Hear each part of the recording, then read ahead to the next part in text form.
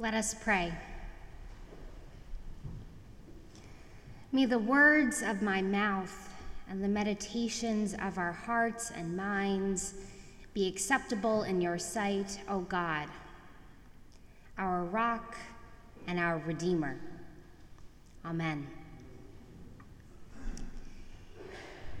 In our gospel lesson for today, Peter wants to know how much forgiveness is enough. How much or how often does he need to forgive a person who has transgressed or slighted him? Now, forgiveness is hard. It's a difficult concept to grasp. So no wonder he's interested in settling in on a specific figure. So he offers what seems to be a generous amount. What about 7 times? And Jesus retorts, no, not 7 times, but I tell you 77 times. 77 times. Jesus then follows up with a parable to further illustrate. And we should resist to read this parable as allegory. Parables are not meant to be taken literally. They are not lessons to be boiled down to simple takeaways. And they're not secret codes to be deciphered. They are meant to pull our blinders away and to provide critical reflection. Now, the characters of this story are embellished and exaggerated, but the scene would have been familiar to Jesus' audience of the day. In the Mediterranean, kings deployed agents, who many times were slaves, to organize and collect taxes from lower levels of workers, such as farmers and skilled laborers. It created a pyramid that ensured the continuous flow of wealth and power back to the top. In this pyramid of patronage, the goal was to pass along a steady flow of wealth to the top while retaining as much for oneself as possible. You would use your portion to grease your way up the economic ladder. I also want to note that slavery in antiquity was different than slavery in the United States. People would become enslaved for a variety of reasons, such as repayment of a debt, punishment for a crime, or being a prisoner of war. Some folks could even buy or earn their freedom. It was an exploitative system, but not one built to oppress those of a specific race. So with that background information, we find that this parable opens with a king who is reconciling his accounts. And there is a slave who owes him 10,000 talents.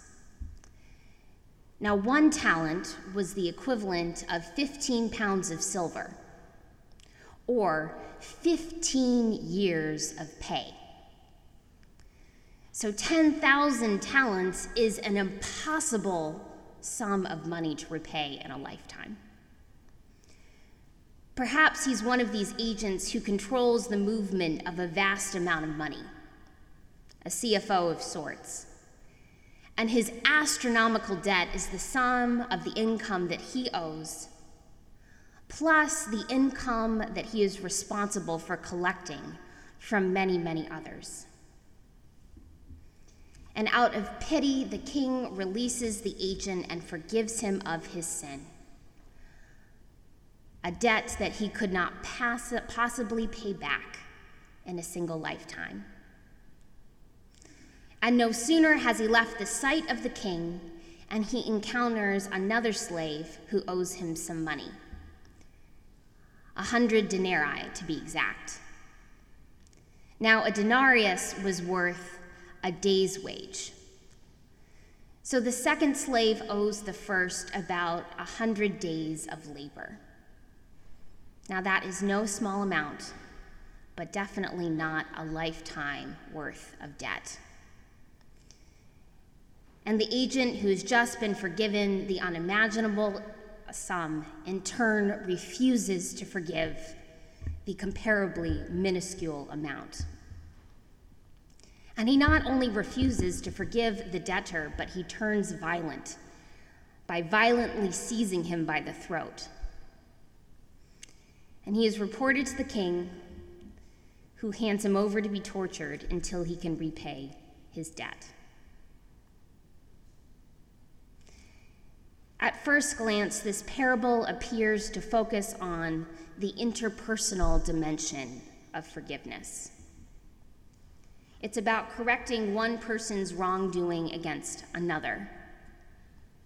And our attention focuses on the fate of the unforgiving slave. For it's easy to get caught up in his story. What would we do if we were in his shoes? Would we have been merciful if we had received mercy? If you remain focused on the individual, however, you miss the wider effect that it has for everyone involved. For it's not just his future that is on the line. He has jeopardized the future of all of those who have dutifully paid their debt and expected him to pass it along. The king's act of mercy is not a private matter, nor an act of consequence for the unforgiving slave alone. It sends a message to the entire system. The king introduces a program of financial amnesty, a jubilee of sorts. The wiping of debt has consequences for everyone, a part of this pyramid. The economic revolution stops there, however, because the slave refuses to pay forward the king's mercy to the next person that he encounters. His failure to carry on the forgiveness halts the spread of financial amnesty for all. The unforgiving slave sees the world as a zero-sum game where there are winners and losers. And that might sound all too familiar to us. We live in a society where we are taught that there is a finite number of resources to go around. Each person is taught to focus on their own fate with little regard to others, because success becomes about survival of the fittest. There is never enough to go around. Old Testament scholar Walter Brueggemann calls this an ideology of scarcity. He shares that an ideology of scarcity says no, there's not enough, so you have to hold on to what you have. In fact, don't just hold on to it, hoard it. Put aside more than you need so that if you do need it, it will be there, even if others must do without. He goes on. This ideology keeps pounding on us to take more, not to think about our neighbor, to be fearful, short-sighted, grudging. That same ideology of scarcity powers multinational corporations as they roam the world, seeking the best deal, the greatest return, the cheapest labor and materials. Whether it's global policies or local poverty wage jobs, those who fear scarcity refuse to acknowledge any abundance that extends beyond their own coffers. Within this ideology of scarcity, there is a limit to the amount of forgiveness that can be shared. We want to make forgiveness something computable and calculable. When Peter asks, "Lord, if another member of the church sins against me, How often should I forgive? He wants a rule to obey, a clear directive. So why do we want to place parameters and conditions around our conception of forgiveness? Could our attempts to limit forgiveness be so we can master it and secure it for our own absolution? Or could it be that we are resistant to forgive others because we are resistant to believe that we ourselves are forgiven? Peter wants to know how far forgiveness goes because in the ideology of scarcity, it's seen as a self-serving transaction rather than a gift without any strings attached to it. Instead of working within an ideology of scarcity, in which forgiveness is a finite resource, Jesus operates from what Walter Brueggemann calls an affirmation of abundance, in which forgiveness is limitless and measureless. There is more than enough to go around if we only take what we need and share what is given to us. This is an affirmation of abundance, a confidence in God's provision that appears again and again and again in the Bible. In the first chapters of Genesis, God calls forth plants and fishes and birds and animals and commands them to increase and multiply. When wandering the barren desert, God provides manna from heaven to feed the starving Israelites. And with 5 loaves and 2 fishes, Jesus can feed a crowd of 5,000. And in our story today, a king can forgive many lifetimes of debt. In God's generosity, there is always enough. And therefore, there is no limit for how much forgiveness we can share with one another. And this affirmation of abundance upends the structures of how we negotiate relationships with one another and the systems that shape our lives. Forgiveness is not something that we can hoard for ourselves or even expect God to do on our behalf. We can only encounter it when we share it freely and abundantly with others. And Jesus asserts that it's our responsibility to share it with the world.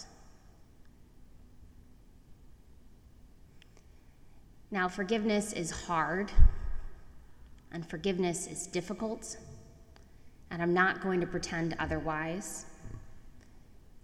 And God's call for limitless and measureless forgiveness is even harder to comprehend, let alone implement in our lives. When I learned that this was the lectionary passage for today, I wondered, how does this parable speak to us right now? How can a story about forgiveness speak to a world that so desperately needs justice?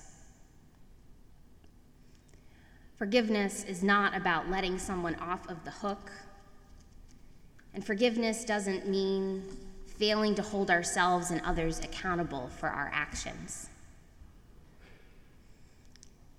This parable deploys hyperbolic language and imagery that aims to startle us, aims to grab our attention, and to stir our imaginations from complacency and numbness. The poetics of the impossible instead of the prose of the probable subvert our assumptions of the status quo and invite us to envision the world in new ways. This story challenges how we organize and prioritize our lives. How would we reshape our relationships with one another if we were not fearful, but filled with the knowledge of God's love and confident in God's immeasurable provision. And what does life look like when it's not just about survival, but about everyone's flourishing? Amen.